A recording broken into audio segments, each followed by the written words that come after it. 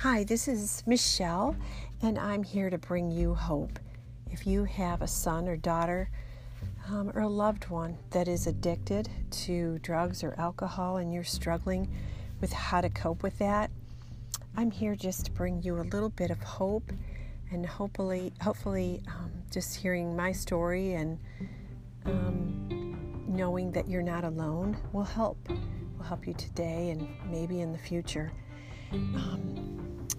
If you are a parent of an addicted loved one, then you've probably worried about he or she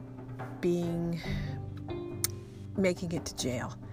Maybe you've already had a loved one in jail and not really known how to handle that situation. It's pretty common, and there are a lot of people out there that can tell you don't ever bail your child out from jail, but most of those people have never had a loved one in jail, so it's kind of difficult for them to comment on that, and it's really a personal thing.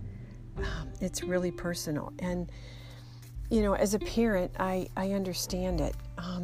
Right now, our son is in jail. And what's really sad is that he's been working towards getting to this rehab with his wife. And this past weekend, they went 2 days without sleeping to put everything into storage. They got court permission to go to rehab, and their flights were going to be Monday. Well, Sunday afternoon, our son was at the store and had fallen asleep in his car. Probably to somebody else, he looked dead, because when you're on meth and you don't use or you stay up for days, then your body just naturally falls asleep and you can't control it. So the cops tapped on his window and found out that his license plate had expired and he had meth on him, so he went to jail. That was Sunday. And Monday, his flight was all booked. Everything was set to go. I don't know. I cried so hard. I was devastated, just devastated, because I thought it was the beginning of a journey that was going to bring so much more to his life. So we were in the middle of a snowstorm, and we packed our daughter-in-law up, and she reluctantly went to rehab without him. And there were moments where she couldn't put one foot in front of the other. We didn't think we were going to make it on time. It was that close. And by the time she got to the plane, the terminal, it was time to get on, and off she went. And we prayed that she was going to make her connecting flight, because they just fall asleep anywhere, and she was just so sick. So, but yay, she got there. She got there. We were successful. And that night, Monday night, I felt so good, because my son, even though he was in jail, was living, right? He was safe. And she was safe at the rehab center in Florida. And I just thought, okay, I have to have some gratitude here, and thank God that they were both safe. But then the calls start coming. And once your loved one is in jail, they get to call you. They can call you all day long. Calls here are like three minutes, but he was calling collect. And yes, we have a choice. We can either accept those collect charges, or we can just choose to disconnect and not. But I love our son. I'm proud of him for a lot of things. And I'm all about him making a difference and finding his purpose and getting well. So I took his calls, and I listened and I listened, and I cried and I cried, and this wasn't the first time he was in jail. So he wanted us to bail him out, because we had before, and we couldn't.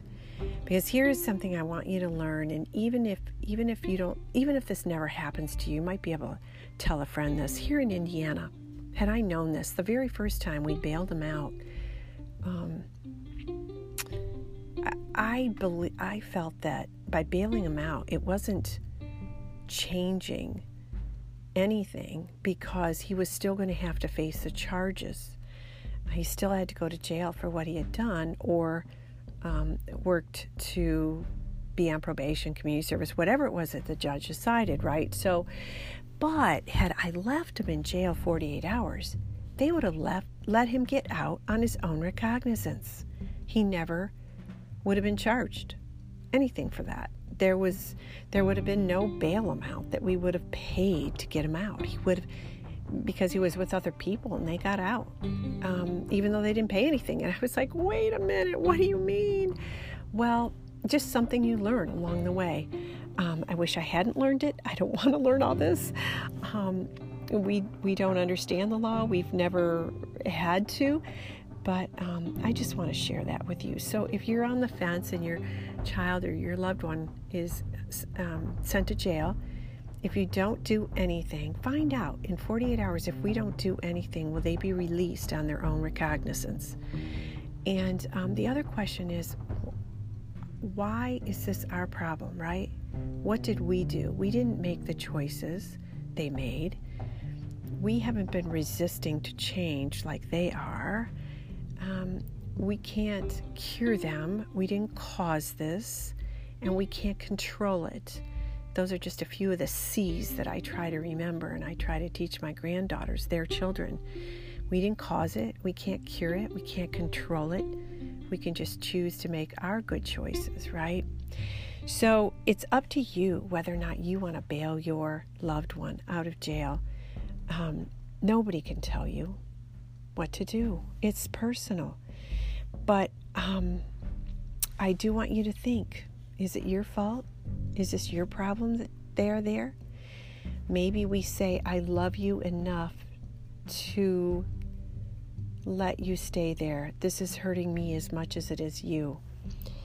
Our son has been in now for 3 days, and because of extreme temperatures here in Indiana, the courts are closed today and tomorrow. And he's been in isolation for 3 days, and he has separation anxiety. He's one of his issues is extreme phobia for being separated or disconnected with people. We don't know why. He was working through that trauma or trying to work through it, but he hadn't yet. And so his calls home have been totally pitiful. He's tried everything to manipulate us to get him out of there, right? But we're holding on because we're waiting for the courts to say, yes, he can still fly to Florida. We are hopeful that that will happen. But in the meantime, if he comes home, we are not professionals. We cannot deal with his illness, right? And so we just keep praying. Every night I pray to God to keep him safe.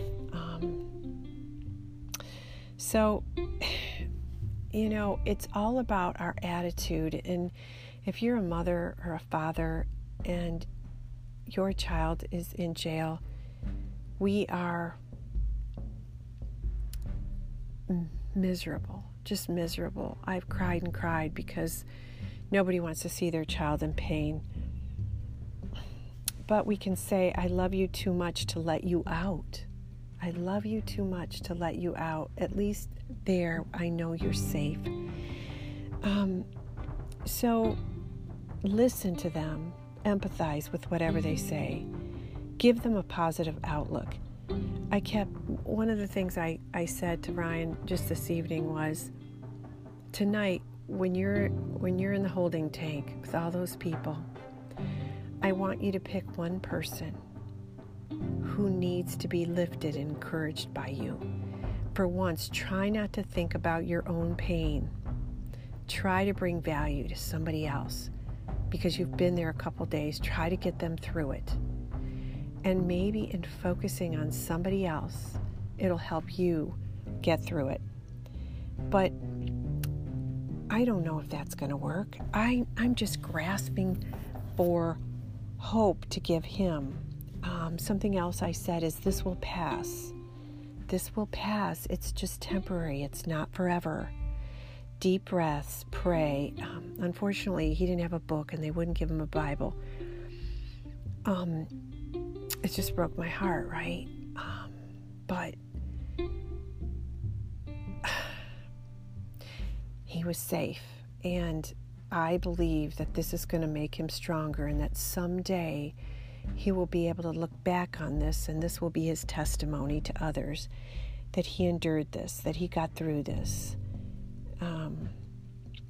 Everything you do is a choice of who you are. Everything he does is a choice. And I said, just lead where you are. Just lead. Try to think of other people.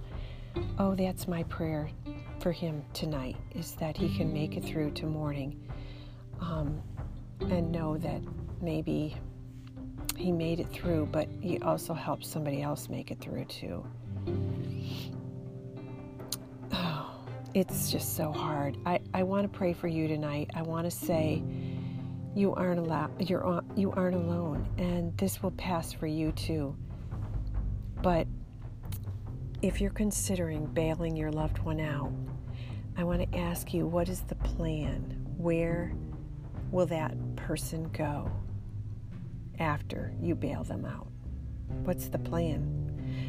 Ryan wants to come home, but we aren't a facility here. We can't just protect that he isn't going to leave and go out on his own and find what his body thinks it needs. We can't control that. And right now he's so vulnerable, right? Last thing we want is for him to end up in jail again. So before you decide and make your decisions, just research it, pray about it, talk to other people, and know that no matter what your decision, nobody's judging you. And if they do, then they're the wrong friends and people. You need to surround yourself by people who understand and can help you make the decision that's right for you and your loved one. In the meantime, please reach out to me if this has been helpful. Like this podcast, and then other people will see it, and hopefully it will bring more and more people hope. God bless.